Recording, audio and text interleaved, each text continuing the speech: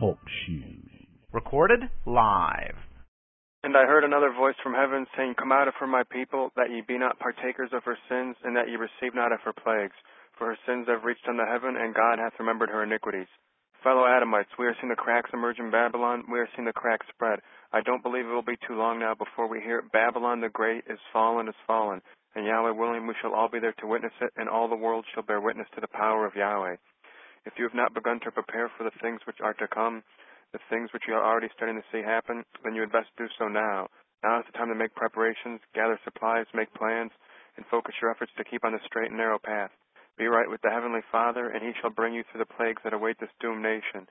Today is Sunday, December 6, 2009, and Bill Fink is joining us for Cultural Marxism in the Frankfurt School. How are you doing tonight, sir? Hello. Praise Yahweh. Yes, praise Yahweh. Fine, thank you. And we can safely say that no longer does communism overtly present itself under the banner of from each according to his ability to each according to his need. They've sort of softened it up, and they've shifted their focus from economics to culture and morality, knowing that if they can corrupt the people and turn them into degenerates, the economics and the politics will follow soon thereafter. Well, the economics is following right now with this beast we have in the White House. I mean, he already owns General Motors. Doesn't the government own General Motors now? And a good chunk of all the banks? So basically, we're turning into a Marxist society before our very eyes. And through property tax, they basically own everything. We're basically just renting our home from them, aren't we? If we don't pay our property tax on something that supposedly is ours, they will come and seize it from us by force and throw us in prison. Right, absolutely. That's you know, there are many aspects to this war that's been fought against us, from production taxes, all the hidden production taxes and property taxes and the state taxes and everything that they've incrementally put on us a little at a time since the Federal Reserve was founded. We're basically a Marxist country. That's why the wall came down. Absolutely. That's why the wall came down in, what was it, 91 or 92? I forget. I thought it was 89 when the wall came down. It may have been 89. I don't know. It was somewhere around there. And 91 was when the Soviet Union was formally dissolved. I was too busy trying to raise kids in this Bolshevik society. Yeah, it's the wall came down because we got like the East, not because the East suddenly discovered freedom. That's the propaganda. You know, that glasnost and all that, that's the propaganda. And some good things did come out of that. Well, like the opening up of the Soviet archives that finally proved that the Holocaust was a fraud, but the media won't print it. You know, I mean, revisionists have been saying it for years, but the Soviet archives opening up, the documents came out that actually prove it. However, the media doesn't print anything about it. It's incredible. And I've often said to my dad about the present Marxist economy that they attribute all of the failures and flaws of our nation and our economy to free market, free enterprise, and they blame constitutional Republican conservative values. Yet, we haven't been operating under those principles. We haven't been operating under those values. We've had Marxism masquerading itself as something other than Marxism, and as the solution, they offer socialism when basically we're already dying from strychnine, and they're offering us more strychnine. And Rothschild-controlled capitalism, which is what we really live under, is by no means free enterprise. Well, I'm not talking about capitalism. I mean genuine free enterprise, what we would have had, say, 150 years ago. Well, the thing is that most people think that Rothschild-controlled capitalism is genuine free enterprise. If you ask the average person in the street, he'll think that we live in a free enterprise society. He has no idea how his own economy is controlled. That there's no conception between, you know, there's no perceiving the difference between the two of them with the average American or the average European, for that matter. With genuine free enterprise, we wouldn't have to pay a premium to use our own money. Well, absolutely not. And there wouldn't be a Jewish gangster cartel in London and New York that has exclusive rights to counterfeit it. And sell it to us, basically. Basically, they have exclusive privileges to counterfeit money and sell it to us. And that's what we have to use. We have to use the money that they counterfeit and sell to us. By law. That's what the Federal Reserve Act did. That's what it boils down to. It's a criminal enterprise that's given a legal license. And as we were discussing earlier about we being the Jewish problem in Germany, it seems as the Germans were getting rid of the Jewish problem, the Jews in this country were sinking their claws in even deeper. In fact, we inherited, or rather I should say that a lot of the garbage that Germany threw out washed up onto our shores. Well, I don't have it. I don't have it yet, but I have evidence. But I'm still looking for the an actual citation that Columbia University actually invited the Frankfurt School here, the Frankfurt School of Social Studies was at Frankfurt University in Germany when they were unwelcome and the Germans really disenfranchised their credentials. They actually were invited here by Columbia University. So there must have already been a sickness in Columbia University at the time. And this was 1933 that they moved over here. And we're going to, I think today we're going to present an overall view of the Frankfurt School and some of the things that they've done. And maybe get into it a little deeper next week with Professor Kevin McDonald's work, because he's done a lot to deconstruct their philosophies and reveal them for the evil that they truly are. Should I invite him on the program next weekend? Well, I mean, if you could possibly get him on a program, you could invite him, and I'd sit out because he knows a hell of a lot more about the Frankfurt School than I do. I mean, he's written his book, The Culture of Critique, is an entire study of it. And I can only probably put it in a better biblical perspective, but him being I mean, the man has his faults. He does a lot of excellent work in the field of undue Jewish influences on Western civilization. Okay, he does a lot of excellent work there, but that's where he's limited. He's an evolutionist, and he's not a Christian. And it's not his work is not in the context of Scripture. Well, absolutely not. He's an evolutionist, and he's not a Christian. Or the overall historical conspiracy. Does he really deal with that as much?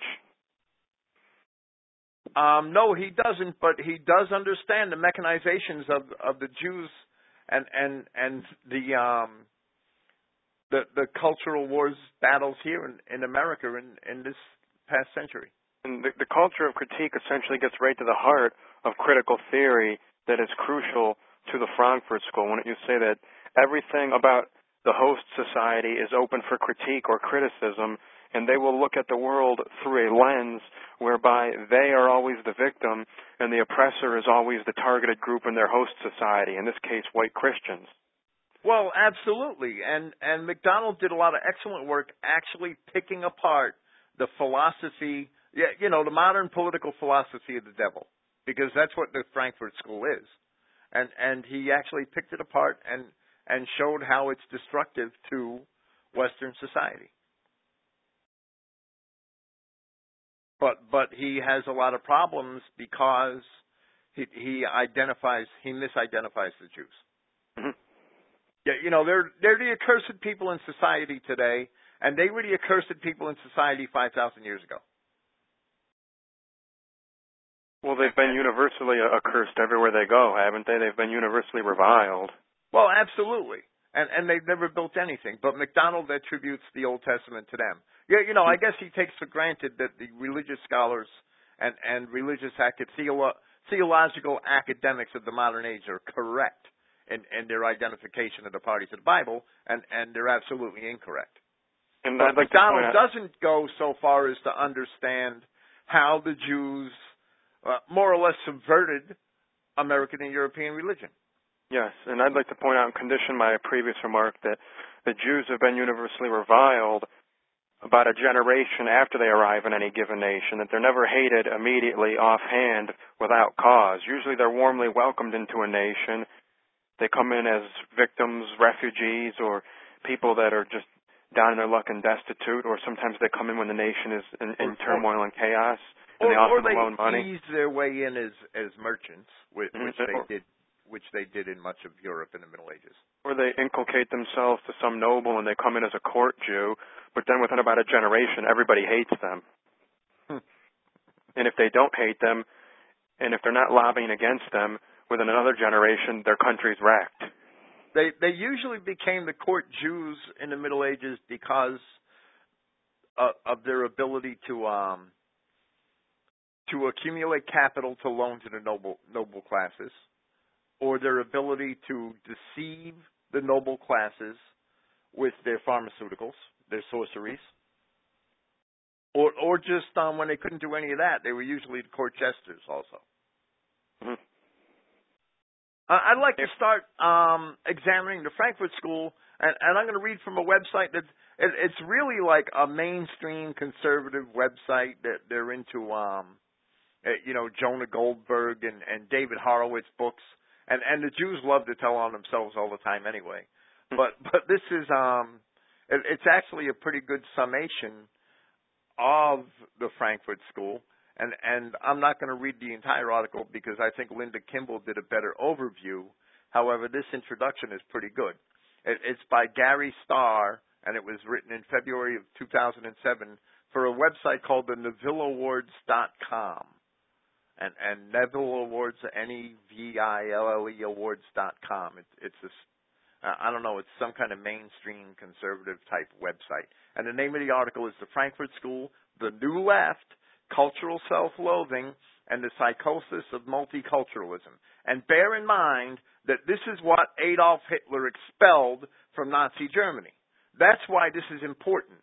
This is what Adolf Hitler stood against in Nazi Germany, and we embraced it, accepted it here, and then we proceeded to join with Bolshevik Communist Russia to destroy Christian Germany. Okay, so once you see this disease that we caught, that Hitler wanted to get rid of, you'll understand that there's no way Hitler was a Jew. He was a great defender of Christian values, and he did so by getting rid of these freaks. I'm going to quote from this article now.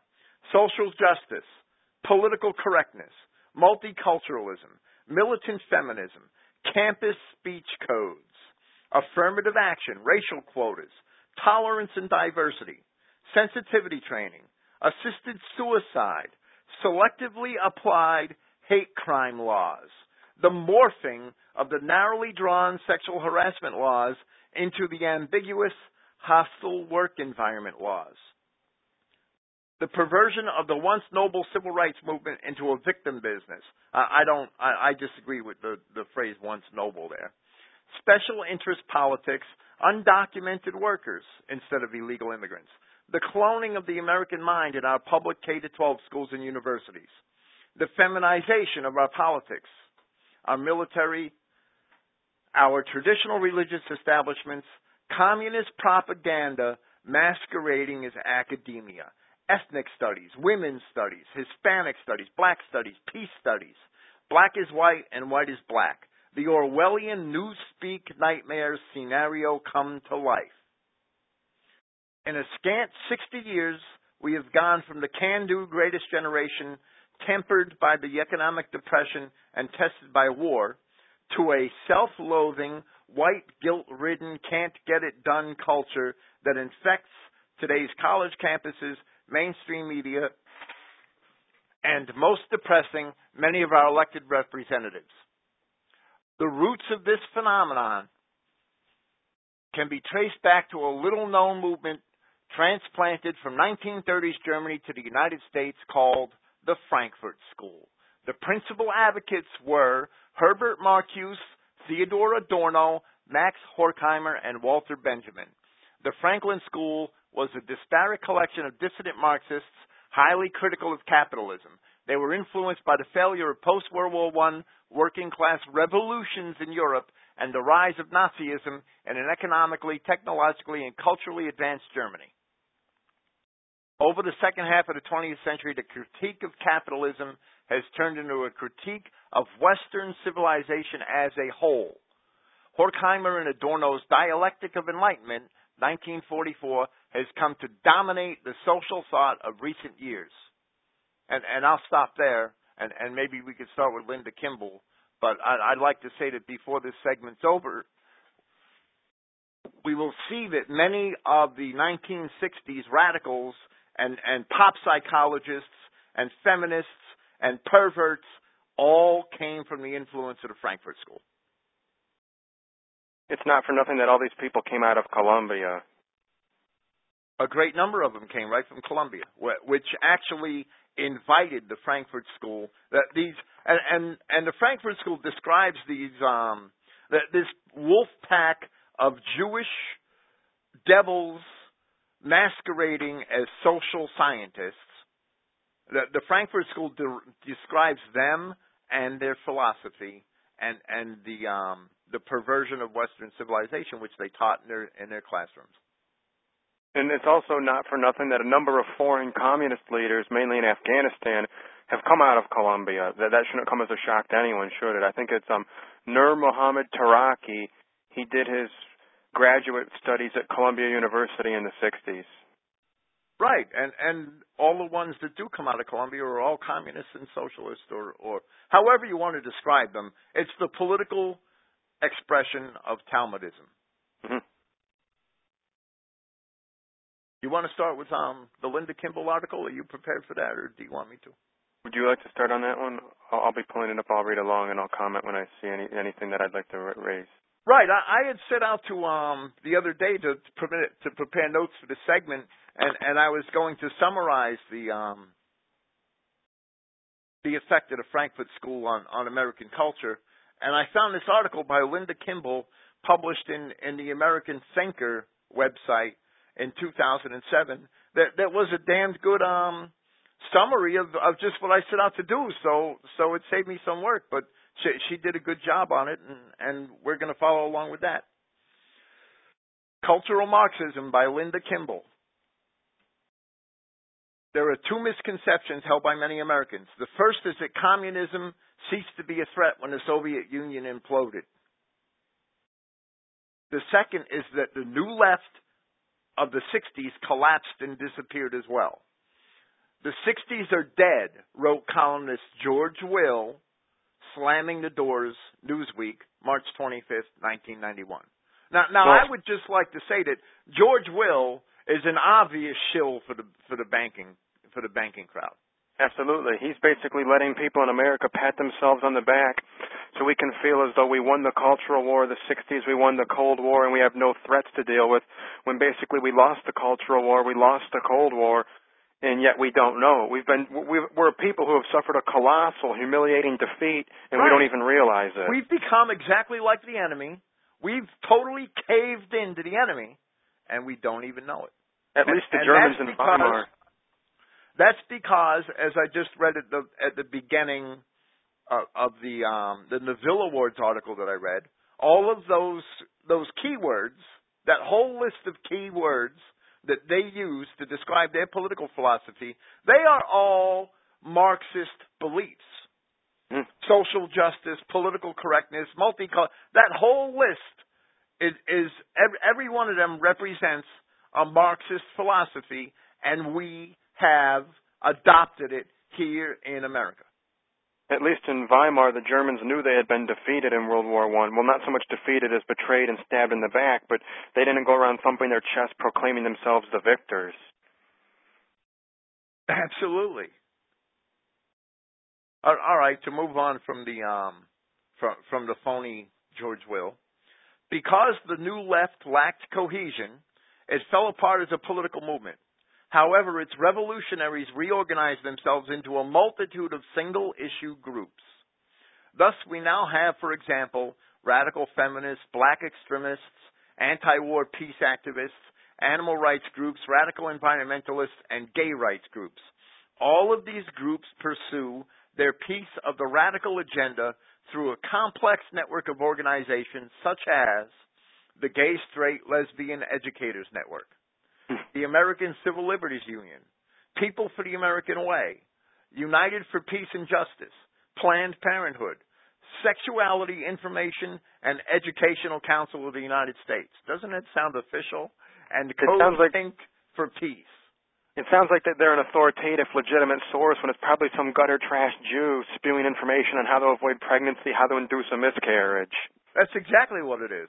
And they come out with these real official sounding names and authoritative sounding names They make nice, comfortable livings for themselves, and they pervert society, and that's how they operate. They exist for the sake of perverting society. Absolutely, and it seems that the movement, the left movement, has become incredibly decentralized. There really is no organized general communist party in this country anymore, is there? And that's exactly what Linda's saying. That's exactly what she's saying. They've all decentralized into single-issue interest groups, and they hammer away at our society from a million different facets at the same time. So people who would never agree with 100% or even 90% of the communist platform, they agree with one key issue. They focus on that exclusively, and they don't realize that they're being used to fulfill one aim of the communist platform. They're basically, one battalion in a division that's been sent out, and then there's a dozen other battalions, and they're all working for the same common goal, yet they don't realize it. Well, right, and each one of those issues is packaged in a way that even though it represents something that knocks a pillar out from under the foundation of Western society, it's packaged in a way that it sounds like a just cause to fix some perceived wrong or some perceived oppression, and they package them up real slick, just like a Jew car salesman can package up a '56 Ford with a busted engine and no transmission.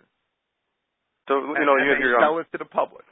You have the PETA organization out there that talks about cruelty to animals, and that ends up with the animal czar, Cass Sunstein, a Jew that Obama appointed, and he said, quote, "Animals should have the right to sue people in a court of law using human interpreters to decide what it is they're trying to say." Well, as soon as we decide that Jews can marry men, there'll be a push so that Jews can marry animals. So that we could have human-animal weddings in churches and courthouses. Because Jews are basically omnisexual, aren't they? Absolutely. They're not homosexual, they're not heterosexual, they're not bisexual. Jews are omnisexual. Okay, I'm going to continue with this article. Both communism and the New Left are alive and thriving here in America. They favor code words: tolerance, social justice, economic justice, peace, reproductive rights, sex education, safe sex, safe schools, inclusion, diversity, and sensitivity. All this together is cultural Marxism disguised as multiculturalism. And I myself would call it Talmudism disguised as freedom, because that's what it is. And I'd like to just take the time to remind people of what we discussed in Germany and the Jewish problem. Under the guise of so-called sexual science, they put forth titles in the 1910s and 20s in Germany along the lines of sexual pathology, how to avoid pregnancy, prostitution, sexual life in our age, and this all came out of Magnus Hirschfeld's Institution for Sexual Science. Doesn't that sound eerily similar to what Linda Campbell just described, the Sexuality Information and Education Council? Well, right, and the Frankfurt School included sociologists and psychologists from all disciplines. It was multidiscipline, and they had sociologists and they had sexologists, and they were really like sociopaths and perverts. It was really a gang of sociopaths and perverts. Well, but they gave it these cleaned up names, and people bought it. I saw a documentary on sexology, and it was utter trash. At least it wasn't graphic, but it showed, this guy going into a clinic, and he was a virgin, and they said that he had hang-ups on sex, so they would cure him, and he wound up having sex with the counselor. That was how they ended up to, quote, cure him. And it looked like some hideous Jewish counselor old enough to be his grandmother. And I'm wondering, what's this guy in his early 20s doing going to a place like this? Well, and they actually... They hide behind the... Maybe that's how Satan seduced Eve. But they hide behind the facade of professionalism. Maybe he really opened up a clinic. Yeah. Well, look at Dr. Ruth Westheimer. How do people listen to a troll and learn about sex? She's a troll. But people eat that crap up. She couldn't have possibly had sex with anything that only had two legs. You want to continue with Kimball and the birth of multiculturalism? In anticipation of the revolutionary storm that would baptize the world in an inferno of red terror, leading to its birth as the promised land of social justice and proletarian equality, Friedrich Engels wrote, "All the large and small nationalities are destined to perish in the revolutionary world storm. A general war will wipe out all nations down to their very names. The next world war will result in the disappearance from the face of the earth not only reactionary classes, but reactionary peoples. The Magyar struggle." Now, what is this Jew doing? This Engels, what's he doing writing about the Magyar struggle? He's not a Magyar. He's not a Magyar, but you see, the Jews that they promote minorities wherever they go to use them as a wedge against the majority population. Well, what was it written in the Jewish World, February 9, 1883? The great ideal of Judaism is that the whole world shall be imbued with Jewish teachings, and that in a universal brotherhood of nations, a greater Judaism, in fact, all the separate races and religions shall disappear. Right, and that's their world goal. The goal of the Jew is to totally corrupt the creation of Yahweh God. Goldwyn Smith, professor at Oxford University, October 1981. "We Jews regard our race as superior to all humanity and look forward not to its ultimate union with other races, but to its triumph over them." Right, they want to mix all the other races, and they perceive themselves as being better, and they think that they could rule the world if they mix everybody. Maurice Samuels, "You Gentiles," page 155. "We Jews, we are the destroyers and will remain the destroyers. Nothing you can do will meet our demands and needs. We will forever destroy because we want a world of our own." Absolutely. And they admit, Michael Rodkinson, in the preface to the Babylonian Talmud, wrote, "The modern Jew is the product of the Talmud." They admit it. They don't admit it to us. And those philosophies that you just mentioned, that those philosophies are products of the Talmud. Everything that comes out of the Jewish mind is basically through the training that he had or his fathers had in the Talmud, which is definitely the most perverted, disgusting, anti-Christ, anti-anything good, anti-God book that you could ever lay your hands on. Absolutely. By the end of World War I, socialists realized that something was amiss, for the world's proletariat had not heeded Marx's call to rise up in opposition to evil capitalism and to embrace communism instead. They wondered what had gone wrong. And as an aside here, I'd point out that despite the glaring corruption in the system at the time and the legitimate grievances that most workers would have had against the factory owners and management, they weren't looking to cut the throats of the bourgeoisie, rape their women, take their properties, and divide everything up or own it in common. They just wanted a fair deal. They didn't want to work 14 hours a day, 7 days a week, and have to worry about dying on a daily basis from dangerous machinery. They just wanted a fair deal. They weren't looking to drown everyone in their own blood and wave a red banner, were they? No, absolutely not. So no. That's where the labor union movement, the laboring class had a legitimate set of gripes about industrialized Europe. However, the Jews took advantage of those gripes and brought them to the extreme. Mm-hmm. And they never offer reasonable, sensible solutions and alternatives, do they? They take a legitimate grievance, blow it out of proportion, and then make it look like the only answer is to rise up, obey everything some commissar says, kill the factory owner, and help some Jew take over everything. Basically, yes. That's the real intent is not to help the worker. Their real intent is to use the worker so that they could take over the society. I forget who it was that was quoted as saying it, but he said something along the lines of, "Those who wish to lead a revolution do not seek to free you, they seek to become your new master." Imagine the mafia tries to extort you as a small business owner, so you go to the police, and the police say, "Okay, well, don't give him the money, you're going to give us the money. We'll protect you." You're still getting extorted. Absolutely. All right, separately, two Marxist theorists, Antonio Gramsci of Italy and George Lukács of Hungary, concluded that the Christianized West was the obstacle standing in the way of a communist New World Order. The West would have to be conquered first. And Gramsci actually coined that term, the Long March, that China uses very often as a slogan. Gramsci, we should probably do a separate segment on him one night. He was not a Frankfurt School, founder like George Lukács was. However, he did begin a more or less successful philosophical movement that polluted the Catholic Church, and basically brought communism and invented liberation theology, and turned most Catholics into communists, especially in South America. So-called liberation theology. Yes. I remember that I went to a Jesuit university, and they were basically all Marxists. One of them actually had the gall to stand up in a discussion panel meeting and say that nowhere in the Bible except a few dusty Old Testament passages is homosexuality even referenced, let alone condemned. And I got into a debate back and forth, and he kept calling me comrade whenever he would address me, and he would address someone else. He would point to someone and say, the comrade back there sitting in row whatever. And somebody asked me afterwards, why was he calling you a comrade? And I said, I don't know, I'm not a communist, but I'm sure he is.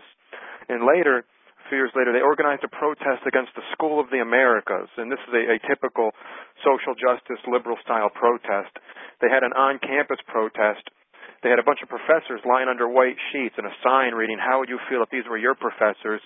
They were pointing out that in the 1980s, a bunch of Marxist professors, some Jesuits and whatnot, went down to Central America, and they got themselves involved on the wrong side of a civil war.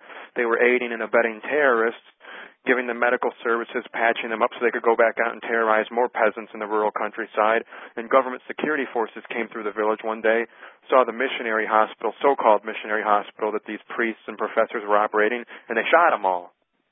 And I said real loud to my friend who was next to me, if my professors were down in Central America agitating for Marxism and they got shot, I would feel comfortable knowing that they'd gotten what they deserved. Absolutely. And some people just looked at me like I was from another planet. Well, Antonio Gramsci is an individual seldom spoken of in academic circles. Indeed, some encyclopedias have even ceased to carry an entry for his name.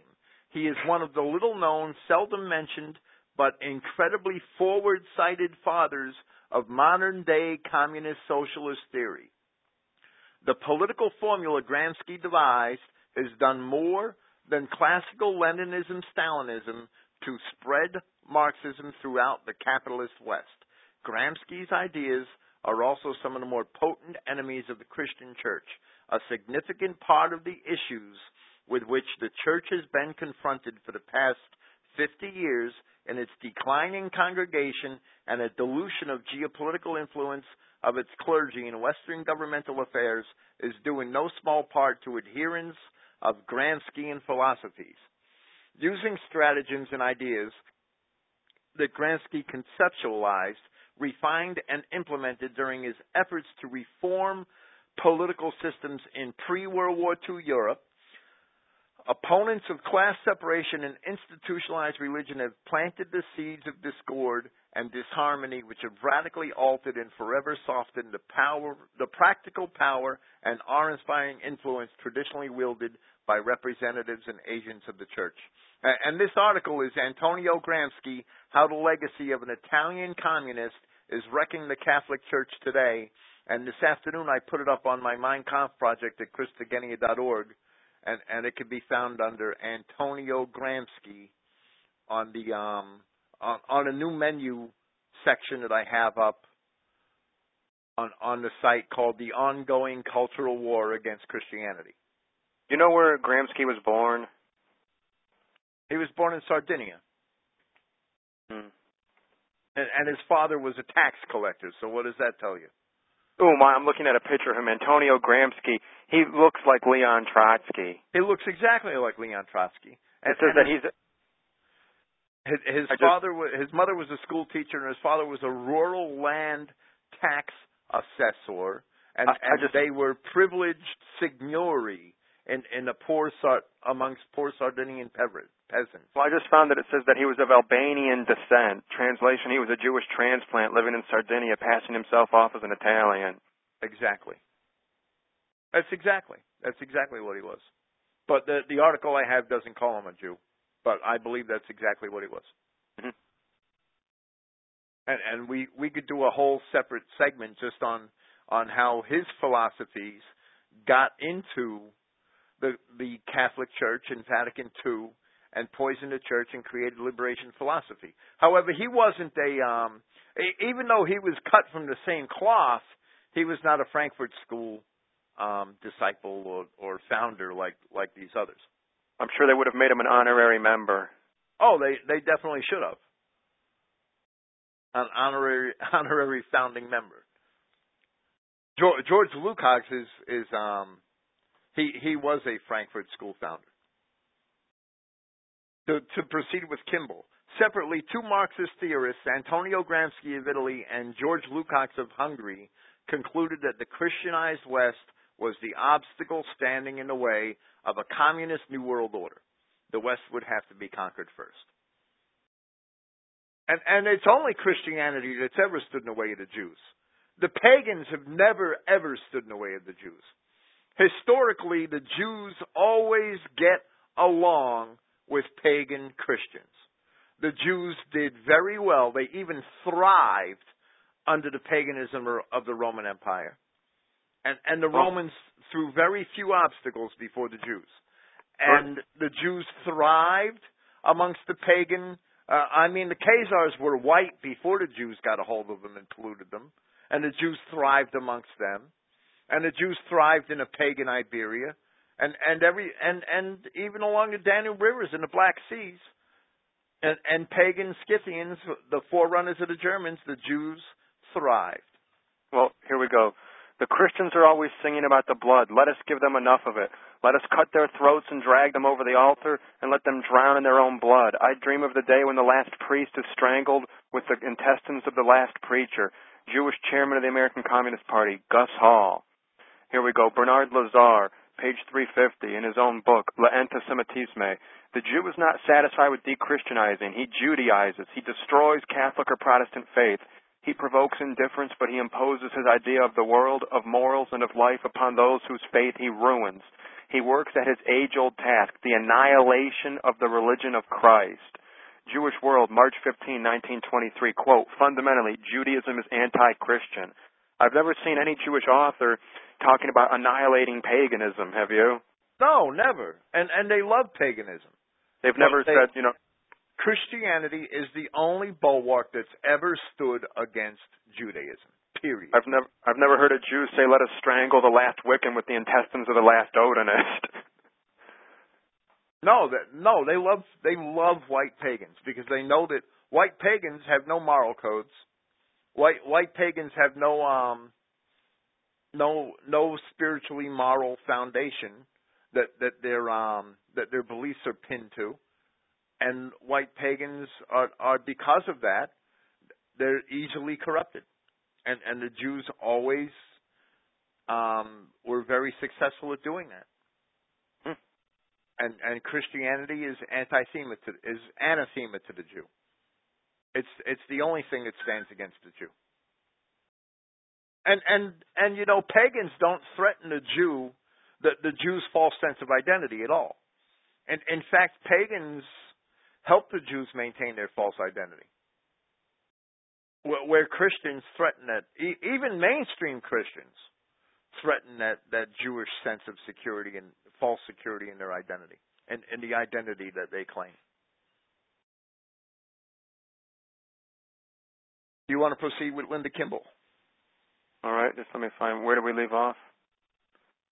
Gramsci, I'll read it. Gramsci posited that because Christianity had been dominant in the West for over 2,000 years, not only was it fused with Western civilization, but that it had corrupted the workers' class. In other words, the Jews couldn't take advantage of them, so they must be corrupt, I guess. The West would have to be de-Christianized, said Gramsci, by means of a long march. Now, that's a word the Red Chinese love to use.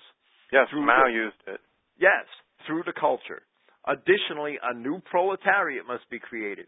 In his prison notebooks, he suggested that the new proletariat may be comprised of many criminals, women, and racial minorities. The new battleground, reasoned Gramsci, must become the culture, starting with the traditional family and completely engulfing churches, schools, media, entertainment, civic organizations, literature, science, and history. All of these things must be radically transformed and the social and cultural order gradually turned upside down with the new proletariat placed in power at the top. And basically that's what they've done through all of these through all of these separate front organizations that they attack our society with, isn't it? And the non-Christians who see this, they fail to take it in context of Deuteronomy 28, so they're never going to get an overall perspective. They're not going to get the whole picture. Right. The pagans, the non-Christians can never get the full picture because they don't understand. They don't understand who the Jew is. Only real Christians, only real traditional Christians understand who the Jew is. And it seems that all of what's happening, this inversion of the established order of things, it's happening in fulfillment of Deuteronomy 28, or at least as Deuteronomy 28 warned. Not necessarily a prophetic fulfillment, but a natural consequence of certain conduct and lack of conduct on the part of our people. Well, there's no doubt. There's absolutely no doubt. But the only cure is to read the New Testament, believe it, and believe what it says about the Jew. So we were never so much guaranteed all the plagues as we were guaranteed if you do X, Y, and Z, you're going to get A, B, C. And because our people fed at the trough of the Jew, and we let the Jew fill people's heads with a sewer hose, here we are today. Absolutely. Okay, the prototype. You want to read from there? All right. In 1919, Georg Lukács became deputy commissar for culture in the short-lived Bolshevik Bela Kun regime in Hungary. And I'd just like to pause here and say that some people are now trying to claim that Bela Kun was not a Jew. They're identifying him as an atheist. Oh, he was probably a pagan then if he wasn't a Jew. He well, must have been a pagan, right? So we can blame the pagans for Bela Kun. That's all right, too. The Jews... His original name... I'm sorry. I was going to say his original name was Bela Cohen. I'm sure it was. And if we blame the pagans for Bela Kun, then we have a long list of criminals, a long enough list of criminals to blame the Jews for. So we'll put this one on the Asatru crowd, eh? All right. He immediately set plans in motion to de-Christianize Hungary, and we've already discussed quotes from Jewish authors about how Jews want to de-Christianize everything and destroy it, reasoning that if Christian sexual ethics could be undermined among children, then both the hated patriarchal family and the church would be dealt a crippling blow. The patriarchal family is a prime target. So what we see here is the Jews want to de-Christianize the West, and the pagans play into their hands. So the pagans are actually working on the side. They're working for the cause of the Jews. And the pagans, I've seen them on their forums. They claim that we're in league with the communists and the capitalists and that we're Jewish pawns, yet they're the ones attacking the religion that the Jews hate more than anything. So if they consider themselves friends in the white nationalist movement, with friends like them, we wouldn't need enemies. Absolutely. Okay, go on. And let me say that before you continue, because he's talking about... He says that reasoning that if Christian sexual ethics could be undermined among children, then both the hated patriarchal family and the church would be dealt a crippling blow. And I have to say that the patriarchal family is a prime target for extinction in the Communist Manifesto. Okay, go on. I'm sorry. Lukács launched a radical sex education program in the schools.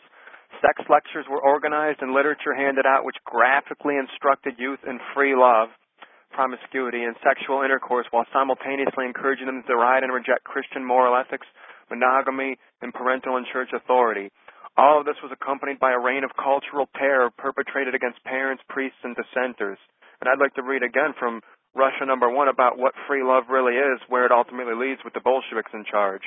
January 11, 1919, General pulled to War Office. There is evidence to show that commissariats of free love have been established in several towns and respectable women flogged for refusing to yield. Decree for nationalization of women has been put into force and several experiments made to nationalize children. And as the listeners may remember, Lenin once remarked, "Let me instruct the children for 4 years, and the seed which I plant shall never be uprooted." And that's basically what Bela Kun was going for, but he didn't last that long, fortunately.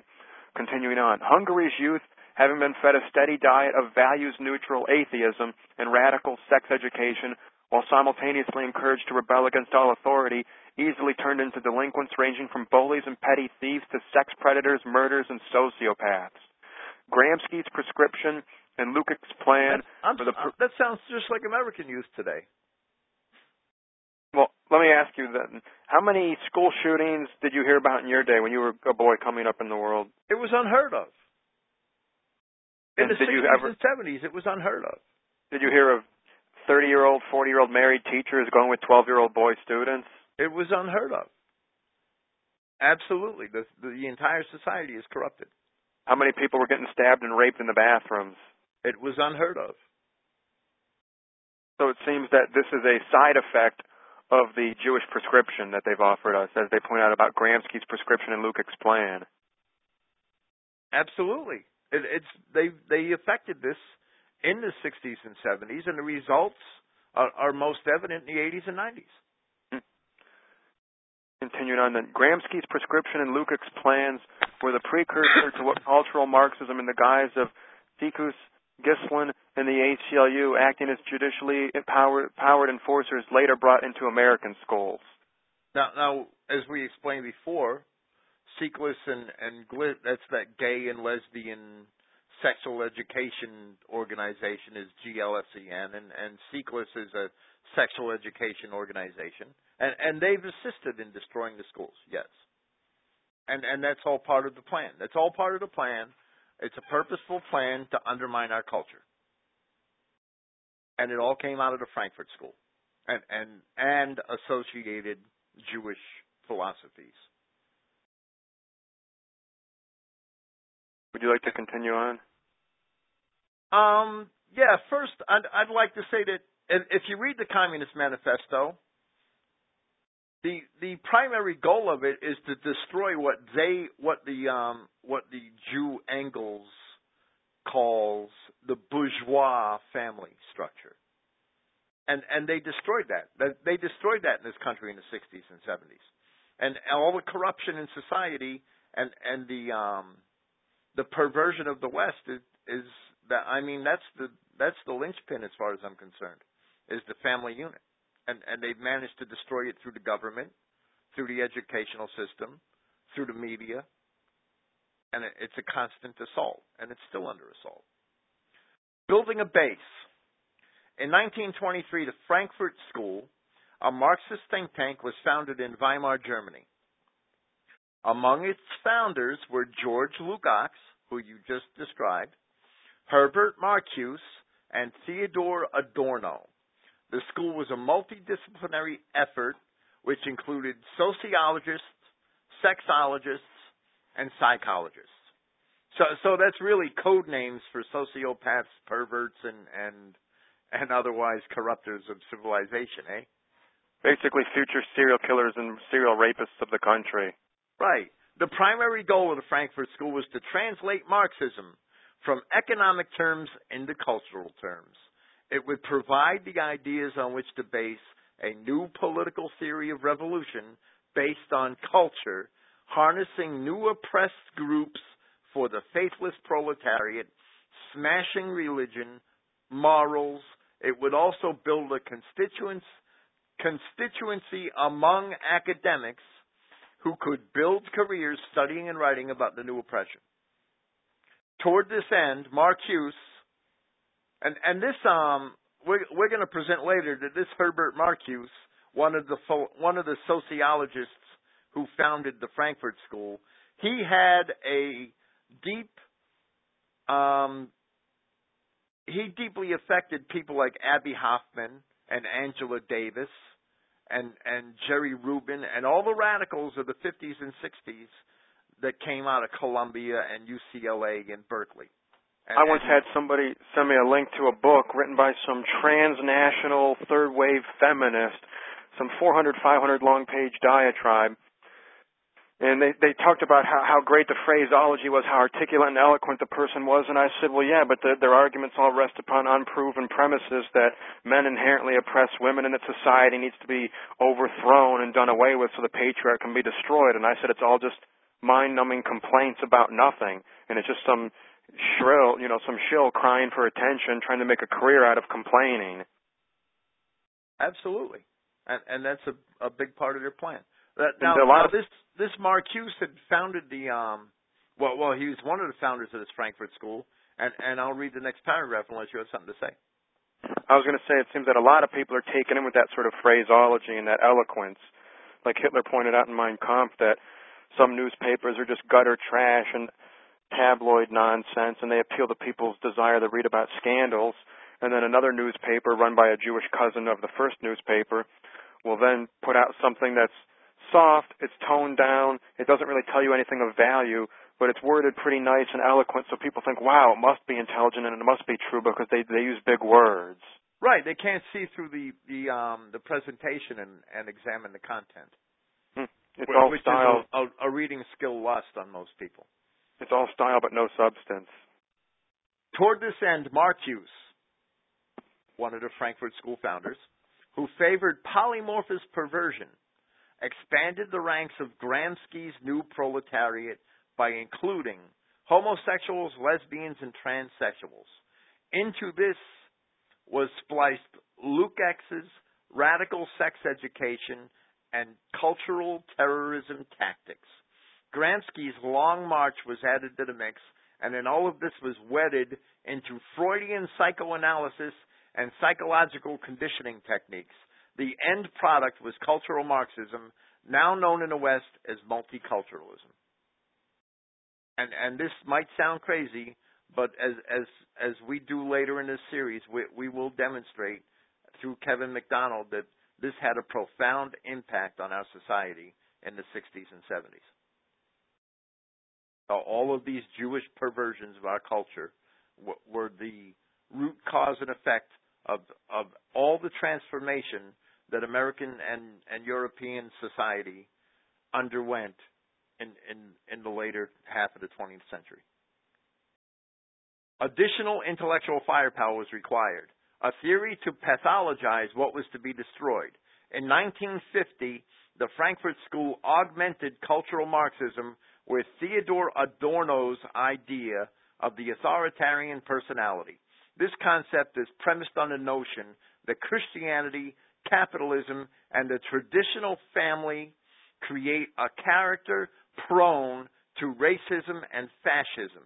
Thus, anyone who upholds America's traditional moral values and institutions is both racist and fascist. Children raised by traditional values, parents, we are told to believe, will almost certainly become racists and fascists. Racists and fascists. By extension, if fascism and racism are endemic to America's traditional culture, then everyone raised in the traditions of God, family, patriotism, gun ownership, or free markets is in need of psychological help. And this is exactly reflective of the liberal attitudes towards traditional American culture today. Lenin once made a remark along the lines of, those who are not politically correct must be mentally ill. He said Absolutely. that those who were not in line with his party needed psychological help. And basically, political correctness is an expression of a belief in nothing and a sucking up to everything. It's an acceptance of everything. It's an acceptance of all perversion.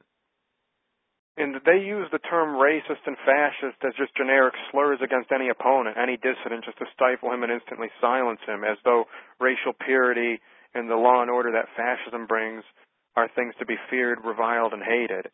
Well, I have it in several YouTube videos that Jews in both Palestine and in New York, they equate Christianity and fascism and Christianity and Nazism. And they consider Christians to be fascists and Nazis. People can lose jobs today being labeled a racist, but who's going to lose anything being branded a communist, even if they are a communist, like that guy Van Jones, that former Obama czar, who said it's time to get rowdy. He was an outspoken revolutionary communist, and they simply reassigned him somewhere else because he wouldn't shut up. But he's not unemployable by any measure, is he? Absolutely not. Okay.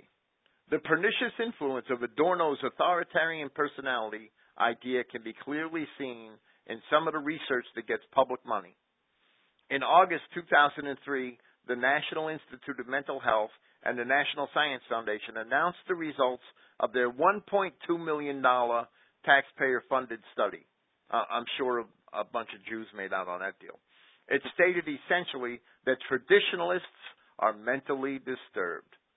Scholars from the universities of Maryland, California at Berkeley, and Stanford had determined that social conservatives suffer from mental rigidity, dogmatism, and uncertainty avoidance, together with associated indicators for mental illness. And that comes from an article at www.edwatch.org, Social and Emotional Learning. And I'd like to point out that so-called racists and homophobes are now being subjected to forced druggings in certain prisons, I believe mainly in California. I'll read from my article here. Some mental health practitioners are seeking to study whether pathological bias, such as severe racism or homophobia, constitutes a mental illness. Such a decision would have far-ranging consequences both in mental health practice and the criminal justice system. In the California prison system, psychiatrists are already treating pathological bias with antipsychotic drugs.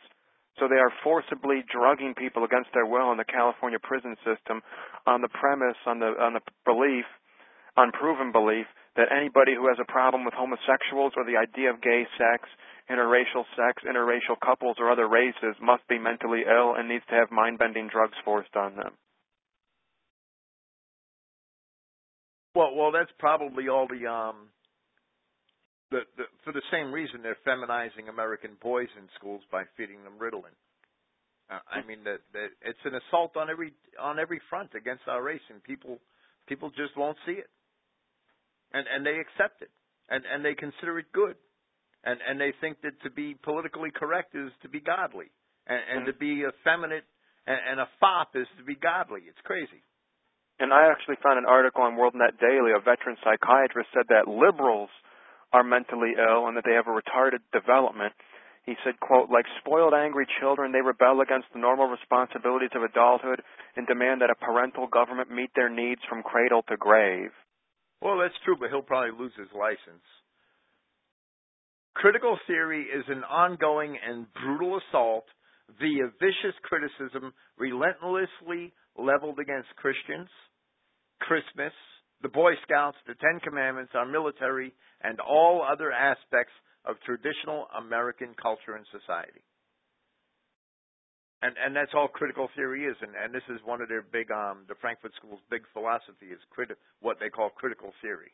And all it does is tear apart. It's a parasite tearing apart the host nation, is all critical theory is. Both political correctness and critical theory are, in essence, psychological bullying. They are the psycho-political battering rams by which Frankfurt School disciples, such as the ACLU, are forcing Americans to submit and to obey the will and the way of the left. Well, I would say of the Jews, but Linda Kimball didn't say that. These devious devices are but psychological versions of George Lukács and Levante Beria's cultural terrorism tactics. In the words of Beria, obedience is the result of force. Force is the antithesis of humanizing actions. It is so synonymous in the human mind with savageness, lawlessness, brutality, and barbarism that it is only necessary to display an inhuman attitude toward people to be granted by those people the possessions of force. The Russian Manual on Psychopolitics, Obedience by Levante Beria, head of the Soviet secret police and Stalin's right-hand man. And wasn't he eventually denounced and executed like his predecessor and the one before him? I believe Genrikh Yagoda was killed in 1936 by Nikolai Yezhov. Then Yezhov was later killed by Beria. Well, right, and it doesn't mean that they didn't keep using the philosophies of the man, that's for sure, because they surely did maintain the tactics. Double-thinking fence-sitters, otherwise known as moderates, centrists, and rhinos, which is an acronym for Republican in name only, bear the imprint of the psychological obedience techniques.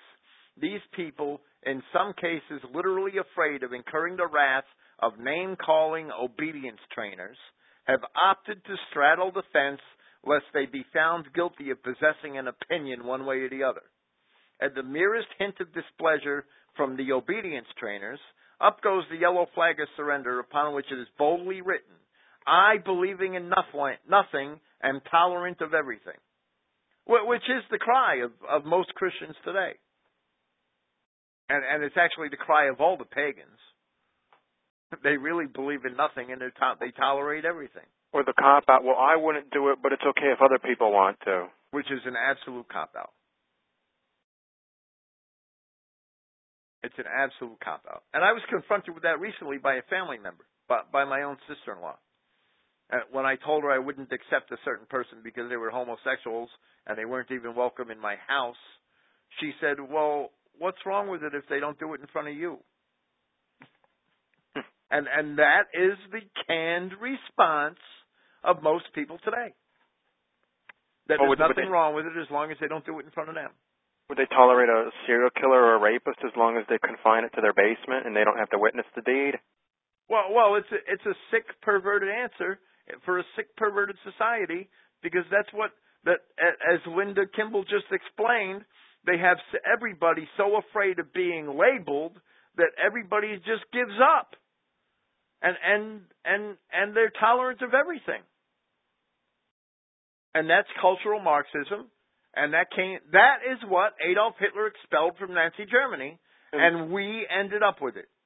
And this leads to polytheism and idolatry, doesn't it? There's always room for one more, but once we accept this idea that we're tolerant of everything, people can no longer be tolerant of Yahweh and tolerant of Scripture. He has to be pushed aside to make way for race mixing, prostitution, drugs, pornography, everything.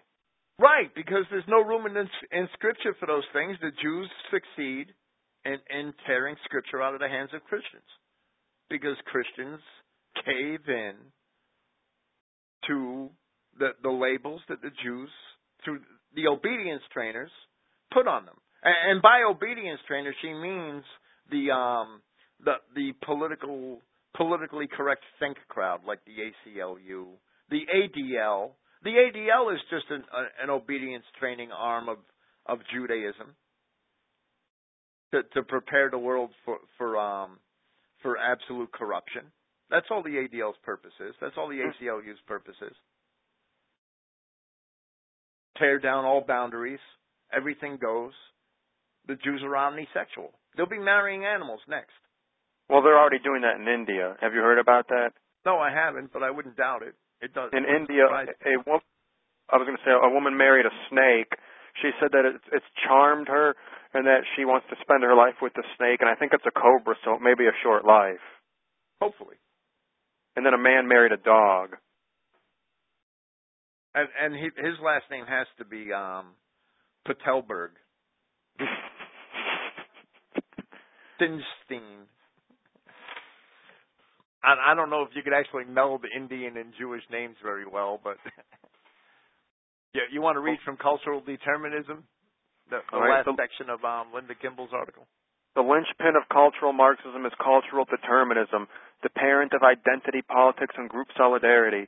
In its turn, cultural determinism was birthed by the Darwinian idea that man is but a soulless animal, and therefore his identity is determined by, for example, his skin color or his sexual and or erotic preferences. This proposition rejects the concepts of the human spirit, individuality, free will, and morally informed conscience, paired with personal accountability and responsibility, because it emphatically denies the existence of the God of the Bible. Consequently, and by extension, it also rejects the first principles of our liberty enumerated in the Declaration of Independence.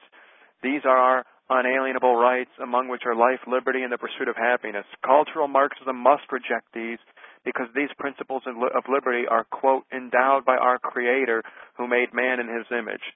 Cultural determinism, states David Horowitz. I wonder who he is. And he's a Jew, and he actually writes, you know, Jews tell on each other all the time.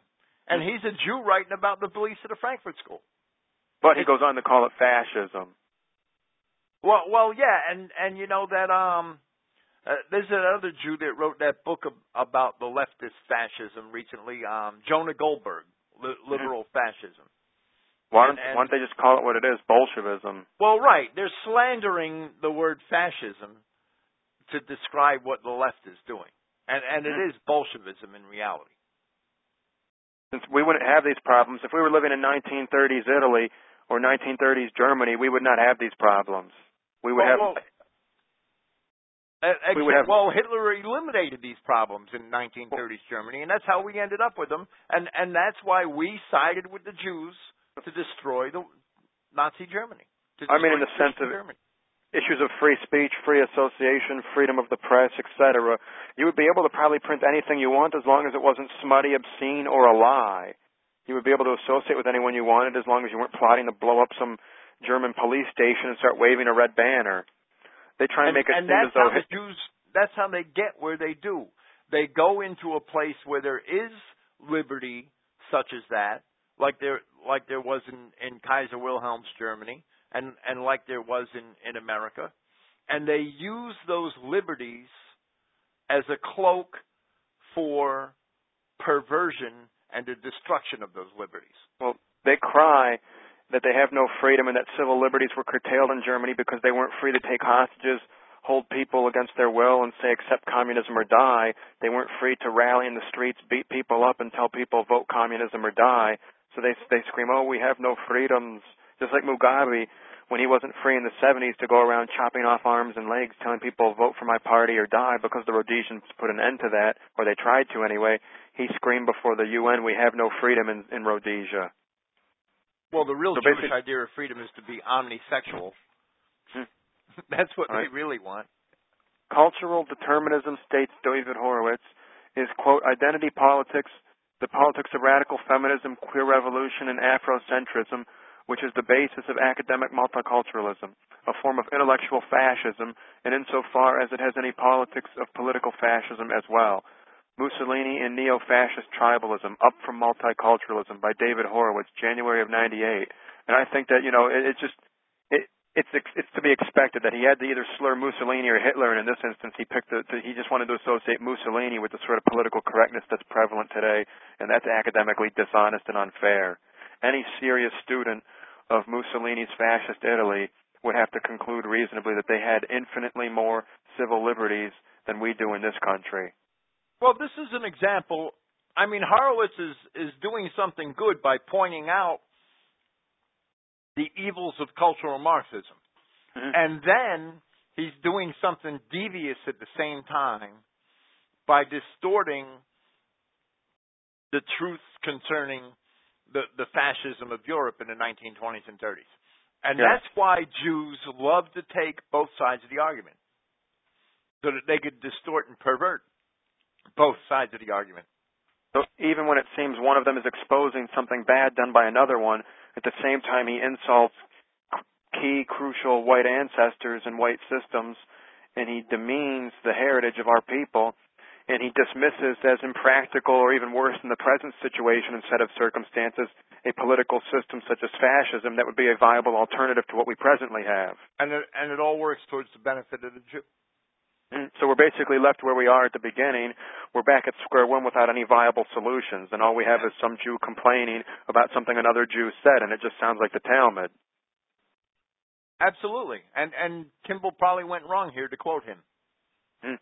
But the conclusion is still basically the same to the Christian mind. It is said that courage is the first of the virtues because without it fear will paralyze man, thus keeping him from acting upon his moral convictions and speaking truth, thus bringing about a general state of paralyzing fear, apathy, and submission. The chains of tyranny is the purpose behind psychopolitical cultural terrorism, for the communist left's revolutionary agenda must at all costs be clothed in darkness. The antidote is courage and the light of truth. If we are to win this cultural war and reclaim and rebuild America so our children and their children's children can live in a shining city on the hill, where liberty, families, opportunity, free markets, and decency flourish, we must muster the courage to fearlessly expose the communist left's revolutionary agenda to the light of truth. Truth and the courage to speak it will set us free. And I'm thinking here, it's not really a communist revolutionary left's agenda It's a Jewish agenda to destroy our people and wipe the white race from the face of the earth. And right, we're not, and Kimball is writing from a mainstream perspective. and And at this she point, still thinks there's a political hope for this country. we cannot win the cultural war since the war is over and done with. I don't even think, even though she did an excellent job here describing the Frankfurt School, she doesn't realize that the war's already lost. Well, the only way we can undo the revolution is with a revolution of our own, and that's why they call us counter-revolutionaries. Because they realize that we want to counter their revolution, and we have to take on a revolutionary character and quality of our own. We simply cannot become conservatives. As I asked my dad earlier, I said, if we do not seek to conserve the precious inheritance given to us by our ancestors, the purity of our blood for future generations, then what are we conserving? Are we simply here to conserve the land? Are we here to conserve the institutions, to hand them over to third world savages, to mulattoes and other misfits? If we're not conserving our blood, we're conserving nothing. Absolutely. And I think that I'd like to most American conservatives have no idea of the racial issue. They just don't see it. That's why we're always losing. We are on the losing end of the revolutionary struggle, since the conservatives just dig their heels into the ground while the leftists batter at them again and again and again, and eventually they start to push them back inch by inch by inch, and then their heel slips, and all of a sudden you have the 60s and they go back by a foot. They try and dig their heel into the ground again, and then it's going to slip again and again and again. They're always on the defensive. I think the bottom line is that the conservative believes he could win the war on ideals and principles, and what he doesn't understand is that his real opposition is the Jew, and the Jew has no principles. Mm-hmm. And you he can't thinks that beat somebody with principle that has no principles. You can't win a moral victory over someone who has no morals. It's not possible. And he also tends to assume that he is dealing with people that are rational and can be influenced by a debate, whereas the leftist is not at all interested in debating. He's not a morally decent, honest person. As Hitler wrote in Mein Kampf, they will say, be our comrade or we will bash you over the skull. Right, you know, but the Jews and now the neocons, the Rockefeller Republicans, the banking capitalists, those Jews have held the control of the conservative argument for over 100 years now. Yes, it's a tainted argument. It's absolutely conservatism itself is it's not really conservatism. It hasn't been in quite some time. Since they're all about, simply like I said earlier, conserving institutions to hand over to third worlders. They believe, as I said to my dad, they believe that the Somalian and the Frenchman are interchangeable, and it matters not which race populates France, which race populates Germany, which race populates America. They can all be given the same ideals of liberty, democracy, freedom, and Christianity, and it'll all work out in the end because race doesn't matter. And with that belief front and center in their ideology, that's basically the linchpin of their ideology, they're not going to go anywhere. Aside from the fact that they believe they can compromise and bargain their way out of this, and that if they give a little bit of ground, it will appease the leftists, and the leftists will give a little bit, and they'll meet somewhere in the middle. But if you yield anything, the left just keeps on pushing, because they want to totally overthrow and destroy the existing order of things. Well, that is their ultimate goal. First, the middle ground is those lukewarm people. Mm-hmm. And second, the perceived middle of the political spectrum has been moved about 180 degrees to the left since the early 1900s, since the years of Theodore Roosevelt, probably, when conservatism also became equated with imperialism, and we became pawns for the Jewish international bankers. I'd like to discuss some of the people that are affected by the Frankfurt School, some of the great intellectual minds that the Frankfurt School has produced. And I'll start with the Jewish child psychologist Benjamin Spock. He wasn't really a graduate of Frankfurt School philosophy, but he worked closely with it, and he graduated from Columbia University in 1929, 4 years before the Frankfurt School got there. Spock was the first pediatrician to study psychoanalysis to try to understand children's needs and family dynamics. His ideas about child care influenced several generations of parents to be more flexible and affectionate with their children and to treat them as individuals, whereas the previous conventional wisdom had been that child rearing should focus on building discipline and that babies should not be spoiled by picking them up when they cried. Now basically, Spock, this is a very positive view of Spock's philosophy, which is painted here. But basically, he taught parents to stop disciplining their children, and the result are the kids that we have today. The result are the rebellious, parent disrespecting generations that we've had for probably since the 70s. Wonderful. I'd like to go on to radical Jew pervert Abbie Hoffman. Abbott Howard Hoffman was a social and political activist in the United States who co-founded the Youth International Party, which are called the Yippies. Later, he became a fugitive from the law who lived under an alias following a conviction for dealing cocaine. Hoffman was arrested and tried for conspiracy and inciting to riot as a result of his role in protests that led to violent confrontations with police during the 1968 Democratic National Convention, along with Jerry Rubin, David Dillinger, Tom Hayden, Rennie Davis, John Freund, Lee Weiner, and Bobby Seale. They're the Chicago Seven, and most of them are Jews or Negroes. The group was collectively known as the Chicago Eight. When Seale's prosecution was separated from the others, they became known as the Chicago Seven. Personal life. He was a graduate of Brandeis University, where he studied under Herbert Marcuse, a leading Marxist critical theorist associated with the Frankfurt School. In 1960, Hoffman married Sheila Karklin, and they had 2 children, blah, blah, blah. Well, Abbie Hoffman, the Chicago Seven, was a graduate of a student of Herbert Marcuse, the founder, one of the co-founders of the Frankfurt School. And we'll see that many other 60s and 70s radicals were, starting with Allen Ginsberg, the author of the foul poem Howl. And you also said he was a NAMBLA advocate and member. Here, I'll go ahead and I'll read his quote. He said, quote, "I joined NAMBLA in defense of free speech. For those who don't know, North American Man-Boy Love Association, and their motto, as though straight out of the Talmud, is sex before 8 or it's too late." And the Talmud even says that a Jewish man can have sex with a boy as long as he's no older than 8. And I'm sure they're not even hindered by that restriction, are they?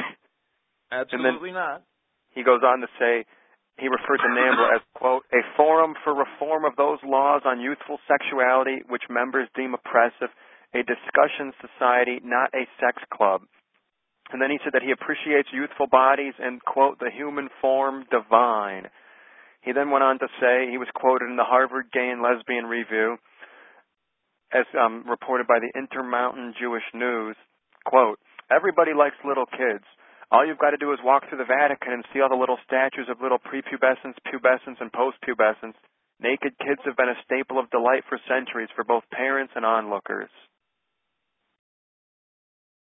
In 1943, Ginsberg graduated from East Side High School in Newark and briefly attended Montclair State College before entering Columbia University on a scholarship from the Young Men's Hebrew Association. Imagine that. Now, Ginsberg wrote a poem in the 1950s. Actually, I think it was 1956.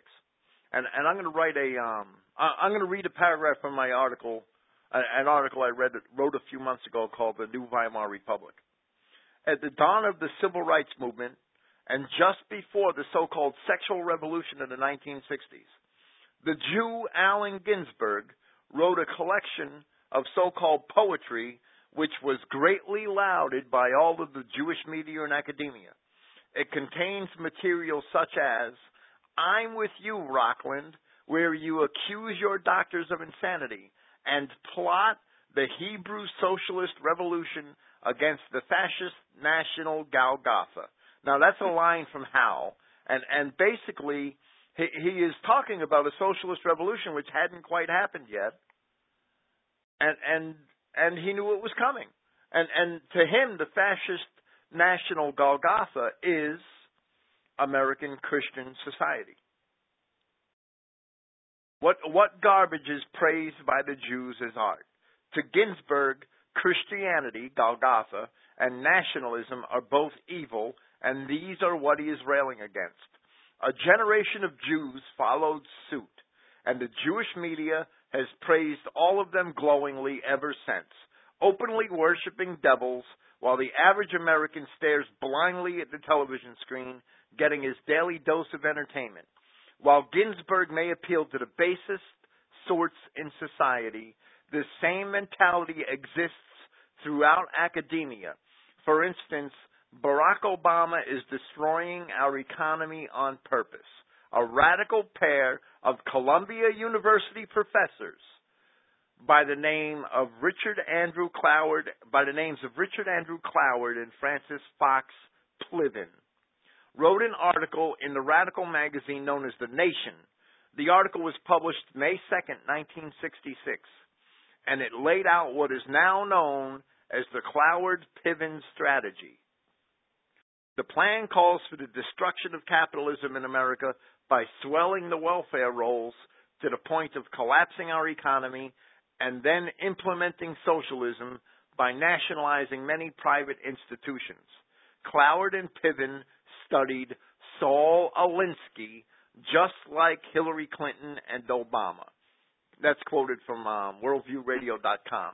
It should be quite evident that ever since the Great Society speech was given by Lyndon Johnson, the nation has sunk deeper and deeper into socialism, which is nothing but a euphemism for Marxism.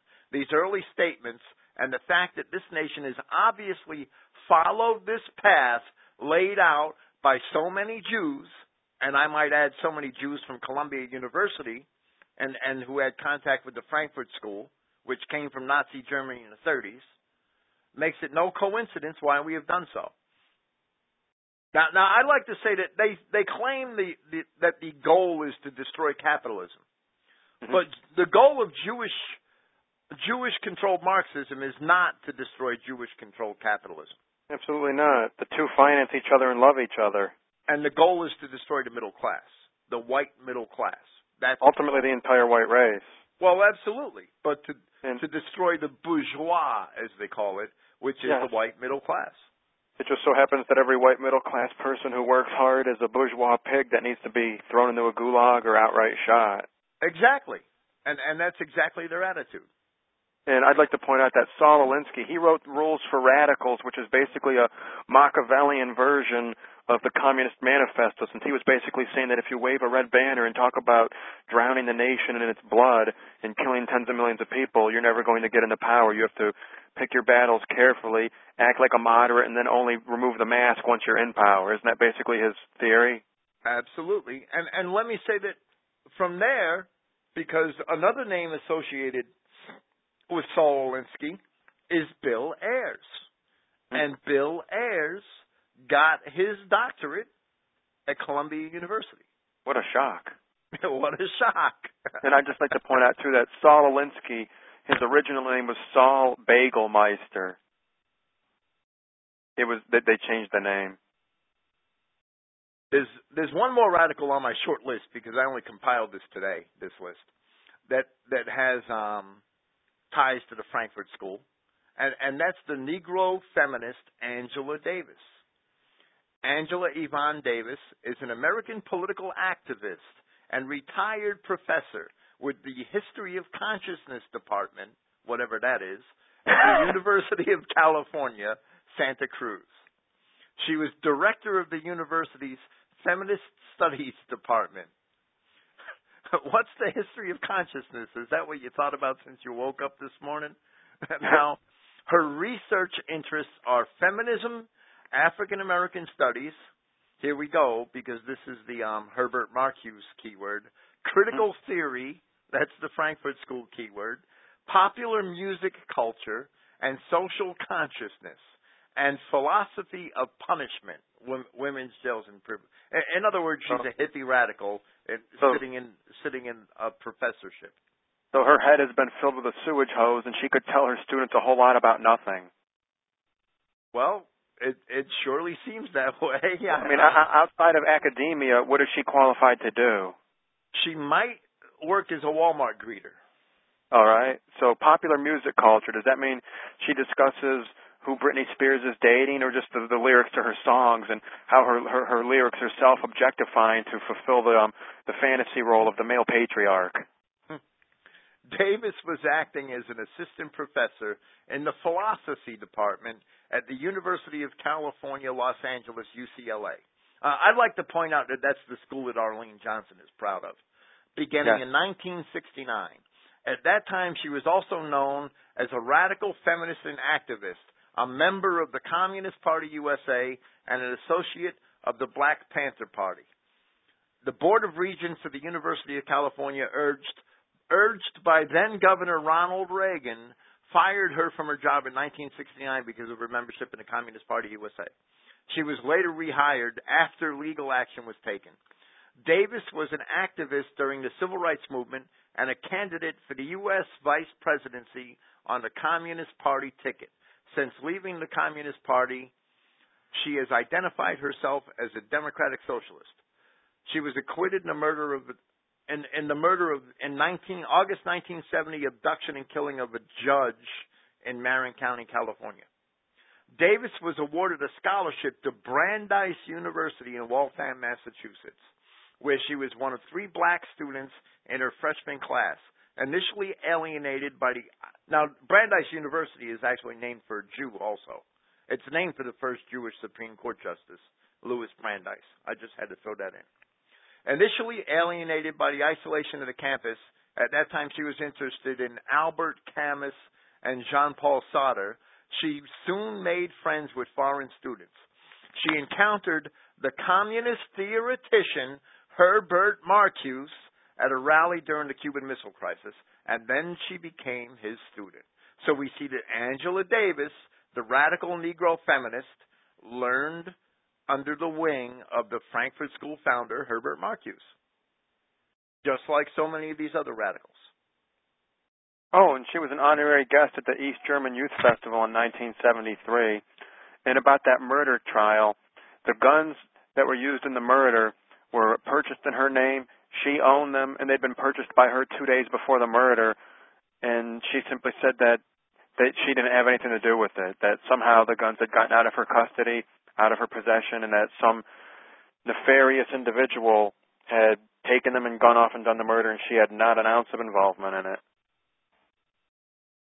That sounds highly plausible, considering that she was a Black Panther and definitely a peace-loving pacifist. Well, we have Angela Davis, and we have a direct connection to the Brandeis University and the Frankfurt School and Herbert Marcuse, its founder, who taught her personally.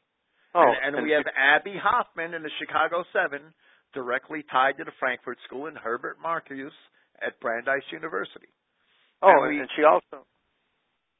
I was going to say, on the ticket when she ran for vice president, Gus Hall was the presidential candidate on that ticket. And if you remember, Gus Hall is the one who said that every preacher should be strangled with the guts and intestines of every priest, the Jewish leader of the Communist Party in the 50s.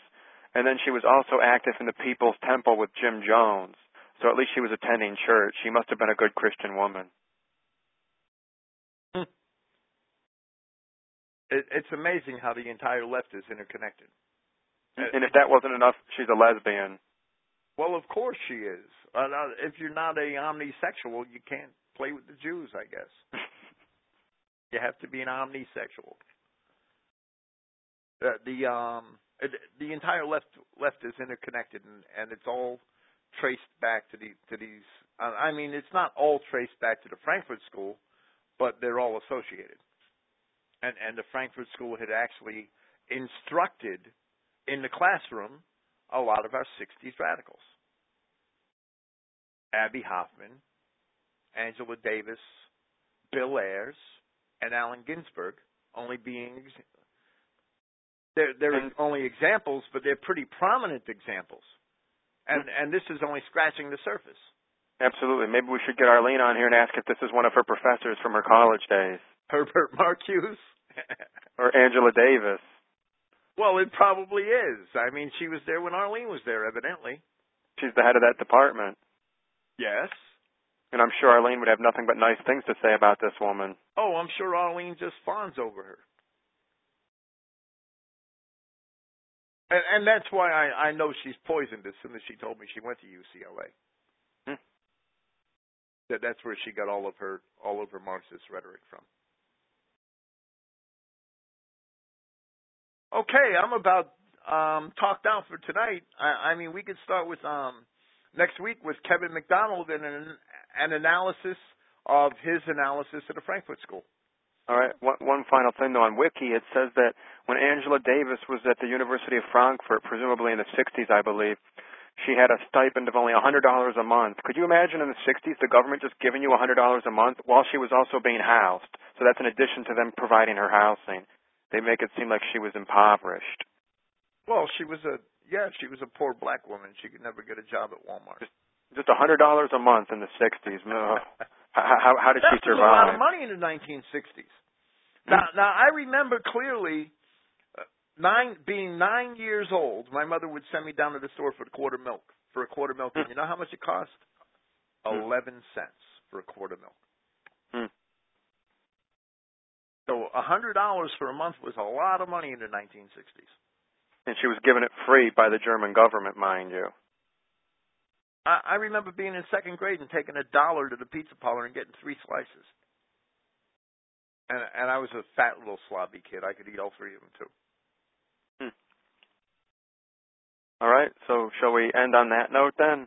And just have people tune in next week at the same time on the same channel for installment number 2. Absolutely, the Frankfurt School and Kevin McDonald. All right, praise Yahweh. Yah bless.